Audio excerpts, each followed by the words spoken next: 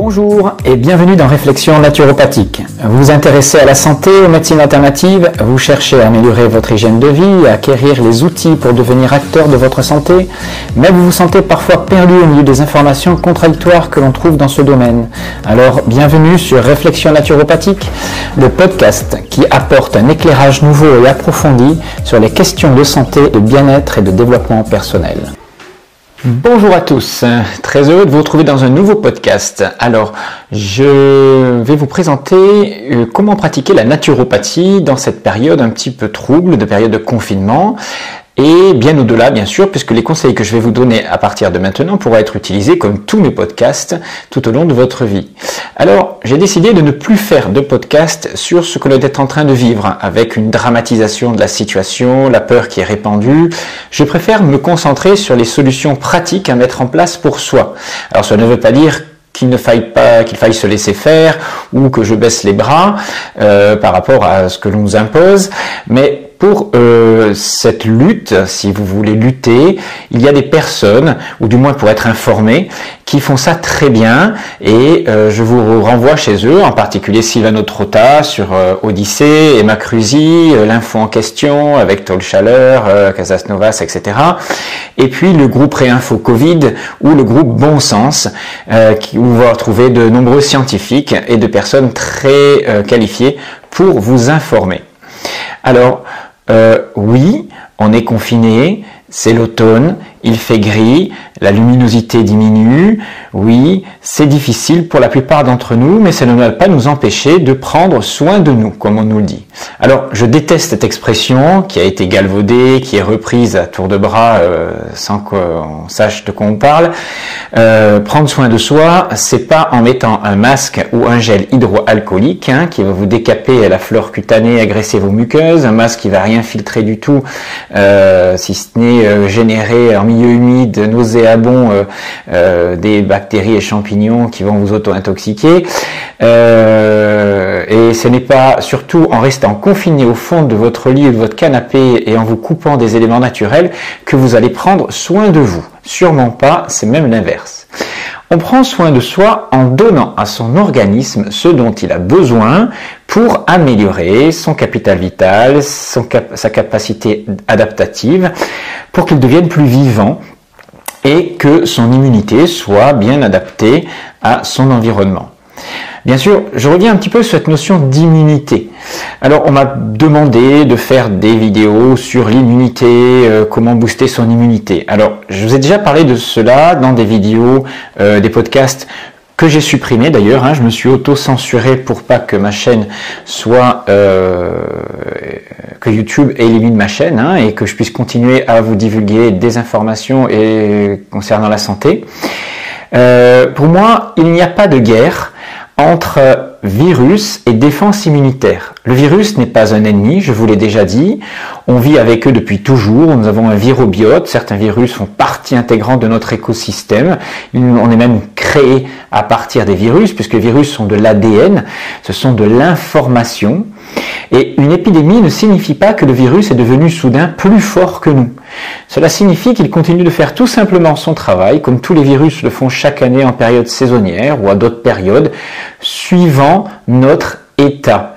Même si ce virus, on va dire, n'a rien de naturel. Je parle du corona, Covid-19, même si on se doute bien qu'il n'a pas une origine naturelle, mais je ne veux pas polémiquer autour de ce sujet. Vous avez des informations qui tournent en ce moment sur le net et qui vous expliquent très bien ça par des scientifiques compétents. Notre chance, c'est que le virus n'agit de façon négative, si encore c'est le virus qui agit de façon négative, que si notre niveau de vitalité est faible, notre santé est dégradée. Si vous n'êtes pas dans un état inflammatoire chronique, dans un état de comorbidité importante, tous les spécialistes vous expliqueront que cette maladie qu'on appelle Covid aujourd'hui n'aura pas de prise sur vous, n'aura pas d'inconvénient majeur. On ne combat pas un virus, on essaye juste de le rendre inapproprié à notre terrain. L'idée, c'est de ne pas être plus fort, d'augmenter votre immunité. L'idée, c'est d'être bien au fond de vous, que ce soit sur le plan physique, physiologique ou dans votre tête. L'idée est donc de continuer à améliorer votre niveau de santé, votre niveau de vitalité et de sortir dans la meilleure de vos possibilités, au mieux, de ce qu'on appelle l'état inflammatoire chronique, qui existe à la fois sur le plan physique et de garder assez de détachement aussi sur le plan psycho-émotionnel. Tout ça ne viendra pas en prenant des médicaments anti-inflammatoires en continu ou des anxiolytiques. Cela ne ferait que masquer votre état pathologique qui évoluerait négativement sans que vous le sachiez. L'idée est que malgré ce que vous êtes aujourd'hui, malgré vos pathologies chroniques, votre fatigue, vos douleurs, vos traitements, commencez une prise en charge, une remise en cause de votre mode de vie et améliorez les paramètres de votre vitalité, de votre santé un à un. Pour cela, je vous accompagne dans certaines vidéos. Je ne vous dis pas de suivre à la lettre tout ce que je propose. Bien évidemment, il faut individualiser, il faut être un petit peu plus informé, mais je vous donne des idées de ce vers quoi vous pouvez aller. Sur ce plan, je vous propose d'intégrer donc des mesures quotidiennes, on va dire d'intégrer dans votre protocole de vie, dans votre hygiène de vie, des techniques naturelles de santé, avec toujours un esprit critique et une remise en cause de certaines croyances. Dans cette première vidéo ou podcast, là, aujourd'hui, je vais vous faire découvrir, si ce n'est pas déjà fait pour vous, mais du moins on va peut-être approfondir les vertus de l'héliothérapie ou actinologie, c'est-à-dire les effets bénéfiques du rayonnement solaire, du rayonnement UV, infrarouge, toutes les radiations solaires. Alors, cette technique naturelle de santé, qui est l'une des 10 techniques de base, on va dire, de la naturopathie, est tombée en désuétude ces dernières années, mais elle est pourtant un élément important de la santé, comme toutes les autres d'ailleurs, et elle ne saurait être négligée, surtout par ces temps où nous sommes bien sûr confinés, où l'hiver approche et où l'ensoleillement diminue. Il faut bien comprendre que cette technique n'est pratiquement jamais prescrite sur le plan naturopathique en consultation. C'est bien dommage. On pense que c'est pas sérieux de simplement s'exposer au soleil. Il y a eu tellement de choses négatives autour de ça qu'il est temps de réhabiliter le soleil. Alors, pour cela, je vais me baser bien sûr sur des connaissances scientifiques qui ont bien évolué depuis que l'on fait de l'actinologie et de l'héliothérapie en naturopathie, mais aussi bien sûr sur mon expérience, puisque j'ai beaucoup pratiqué ça depuis ma petite enfance, et sur mon travail de naturopathe, de vitaliste, hygiéniste, qui m'a permis d'expérimenter ces techniques et d'en revoir les effets. Alors, nous avons perdu le contact à la nature. On préfère acheter des pilules, des compléments alimentaires, plutôt que de mettre en place des techniques simples qui apportent énormément de bien-être. Pourquoi? Je vais tenter donc de répondre maintenant aux questions suivantes. Pourquoi le soleil est essentiel pour une santé optimale? En quoi il améliore notre vitalité? Quels sont les effets des radiations solaires sur notre physiologie, mais aussi sur notre psychologie, sur nos muscles, etc. Comment s'exposer en fonction de la typologie de votre peau? Quelles sont les règles donc d'exposition solaire selon la naturopathie? Y a-t-il des contre-indications à l'exposition solaire? Voilà tout ce que vous verrez, donc tout ce que vous devez savoir sur les bienfaits du soleil, mais aussi, attention, sur d'éventuelles contre-indications. Alors, vous avez compris que je ne vous parle que de choses dont j'ai l'habitude de vivre, c'est-à-dire des choses que j'ai expérimentées. Et l'un de mes plus grands plaisirs naturels a été toujours de m'exposer torse nu, que ce soit en plein hiver, à l'automne ou au printemps, mais un petit peu moins en été, au rayonnement solaire, à la chaleur des rayonnements solaires. Oui, même avec 5 degrés dans l'air au mois de janvier, il suffit de bien s'exposer pour que votre peau capte assez de chaleur pour vous sentir parfaitement détendu et agréablement réchauffé. J'arrive même à transpirer lorsque le fond de l'air est à 5-6 degrés mais que le rayonnement solaire n'est pas entravé par des nuages, à avoir une chaleur cutanée qui est vraiment exceptionnelle. Alors, je dois à mon père, toujours, vous l'avez vu dans certaines vidéos, cette pratique que nous vivions dès ma plus jeune enfance, en hiver. Alors, nous partions par exemple sur les pistes de ski de fond, et puis nous arrêtions pour pique-niquer à l'abri d'un rocher, très bien exposé, perpendiculaire au rayonnement solaire, et on pique-niquait derrière donc un rocher ou un chalet de montagne, sur la terrasse d'un mas provençal, ou bien encore sur une plage à l'abri dans les dunes du Mistral. Le plus drôle, ce sont les regards des passants, emmitouflés dans leur doudoune, en plein vent, non protégés, et ils ne pouvaient pas imaginer que l'on puisse être torse nu avec ce temps-là. Or, les rayonnements solaires à l'abri étaient vraiment exceptionnellement chauds, et nous n'avions vraiment pas froid, et même parfois très chaud. Il fallait même des fois qu'on aille se mettre à l'ombre en plein hiver. Alors, la plupart des gens qui nous voient dans ces postures-là ne savent pas que notre peau est faite pour capter le rayonnement solaire, qu'elle se réchauffe très vite et cette chaleur irradie notre organisme, et ils ignorent bien sûr les bienfaits que cela produit.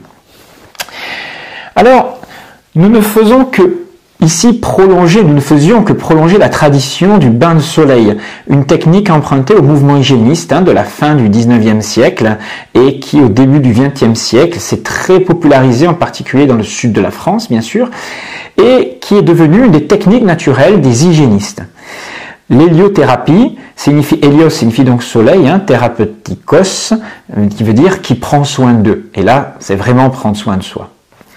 Alors, avant d'aller plus loin, vous avez tous entendu parler des effets négatifs du soleil, de l'exposition directe au rayonnement UV qui serait source de cancer, etc.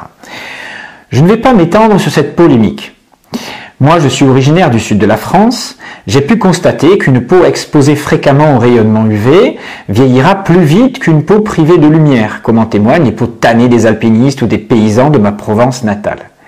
Mais vieillissement cutané ne signifie pas plus de risque de cancer. Et il existe dans le monde bien plus de maladies par carence d'exposition solaire que par surexposition.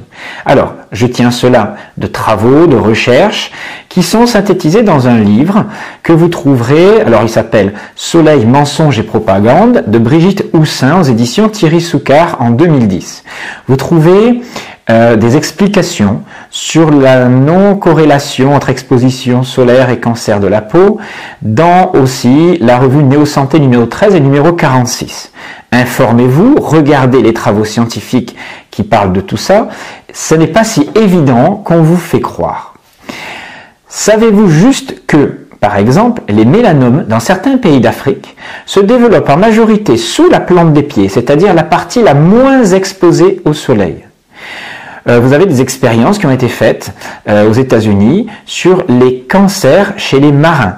On a comparé le taux de cancer de la peau chez les marins qui travaillent en salle des machines par rapport à ceux qui travaillaient sur le pont des bateaux, c'est-à-dire là où l'exposition solaire est très forte. Eh bien, il n'a absolument pas la logique qu'on imaginait, il a même une corrélation inverse, c'est-à-dire que les plus exposés, le nombre de cancers le plus important se trouve chez les personnes qui travaillaient en cale, c'est-à-dire qui n'étaient jamais exposées au rayonnement solaire. Donc, attention à tout ce que vous entendez, il faut se renseigner scientifiquement et avant d'en déduire des choses. Mais cela ne veut pas dire que l'exposition faite n'importe comment au soleil est un facteur de santé et est dépourvu d'effets secondaires. Bien au contraire, moi je ne m'expose jamais l'été entre midi et 15 heures à faire la crêpe au soleil. Ma peau elle brûlerait directement et je n'aurais pas l'idée de m'exposer, de mettre un UV 50. Voilà, je préfère ne pas m'exposer quand ça n'est pas le moment. Alors, aujourd'hui, il y a plus de pathologies liées à le manque de soleil qu'à un excès de soleil dans le monde. Nous vivons enfermés. Nous manquons d'exposition au rayonnement solaire comme nous manquons de contact aux éléments naturels. Mon propos est de montrer comment faire du soleil un acteur majeur de notre bien-être, en comprenant ses effets physiologiques, souvent méconnus des différents. On méconnaît les différents rayonnements solaires de la peau et leur action réelle profonde. On vous dit, oh, le soleil c'est bon pour le moral, c'est bon, ça crée de la vitamine D, mais à part ça, vous ne savez pas exactement tout ce qui se passe. Voilà, avant de vous exposer tout ça dans le prochain podcast, j'aimerais pour finir ce premier podcast, vous expliquer comment a débuté l'histoire de l'héliothérapie. Alors le berceau de l'humanité se trouve sous les tropiques, ce qui fait de l'homme un mammifère très bien adapté au soleil.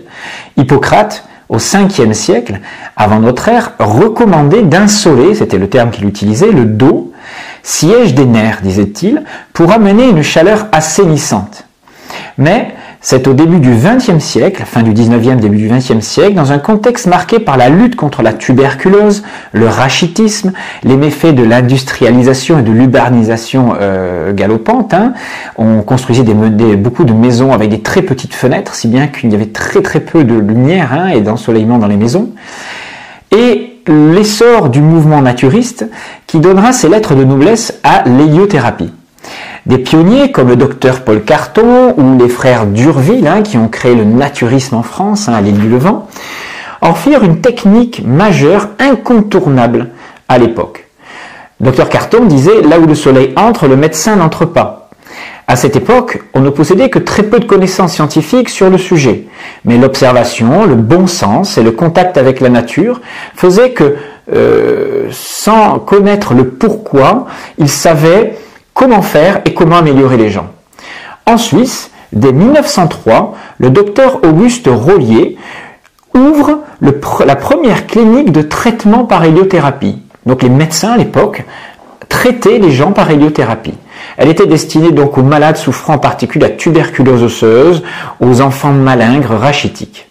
Et afin d'exposer au maximum leur corps au soleil, les patients passaient l'essentiel de leur temps à l'extérieur et pratiquement nus. Alors vous voyez les images là, si vous êtes sur YouTube, de ces enfants qu'on exposait alors en randonnée, en faisant du ski de fond, donc on est dans les Alpes, en plein hiver, il faut imaginer que le rayonnement est très fort, qu'il y a que ce rayonnement est réfléchi par la neige et que cela produit pas mal de chaleur. Alors bien sûr, on effectuait des exercices de gymnastique, on s'adonnait à diverses activités au soleil, on ne restait pas inactif, on suroxygénait l'organisme, on respirait, on ne faisait pas bien sûr de gym avec un masque, comme on peut le voir aujourd'hui. Ou alors on pouvait s'exposer sur des grands balcons du sanatorium. Mais c'est après la guerre de 14-18, avec le retour des mutilés de guerre et une augmentation un petit peu de la sous-nutrition, puisqu'on manquait pas mal de nourriture dans certains endroits juste après la guerre.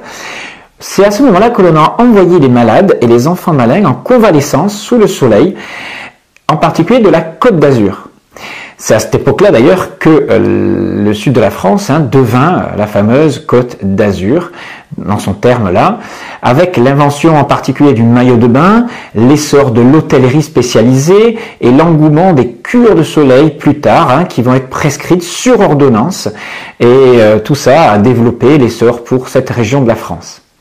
Alors, là-bas, on y soignait les plaies post-opératoires, on envoyait les arthritiques, les gens paralytiques, les gens vieillissants, les gens fatigués chroniques. Et cette Riviera devint le nouvel Eldorado d'une population désireuse d'un retour un petit peu à la nature au moment où la science et la technologie avaient montré leur côté un petit peu le plus obscur, les horreurs de la guerre et leurs limites, les épidémies de tuberculose et de rachitisme qui n'étaient pas enrayées grâce à aucun médicament encore à l'époque. Donc, on a basculé déjà à cette époque-là vers un petit retour à la nature. Bien sûr qu'il n'a pas vraiment duré puisque notre époque a valorisé la médication, la complémentation alimentaire, etc. Voilà. Je reviendrai vers vous dans la prochaine vidéo pour vous présenter les effets du rayonnement solaire sur la peau et comment le soleil nous rend en meilleure santé. A très bientôt, c'était Jean-Brice Stivan. Une belle continuation à vous et merci de m'encourager, ça me fait toujours plaisir. Au revoir.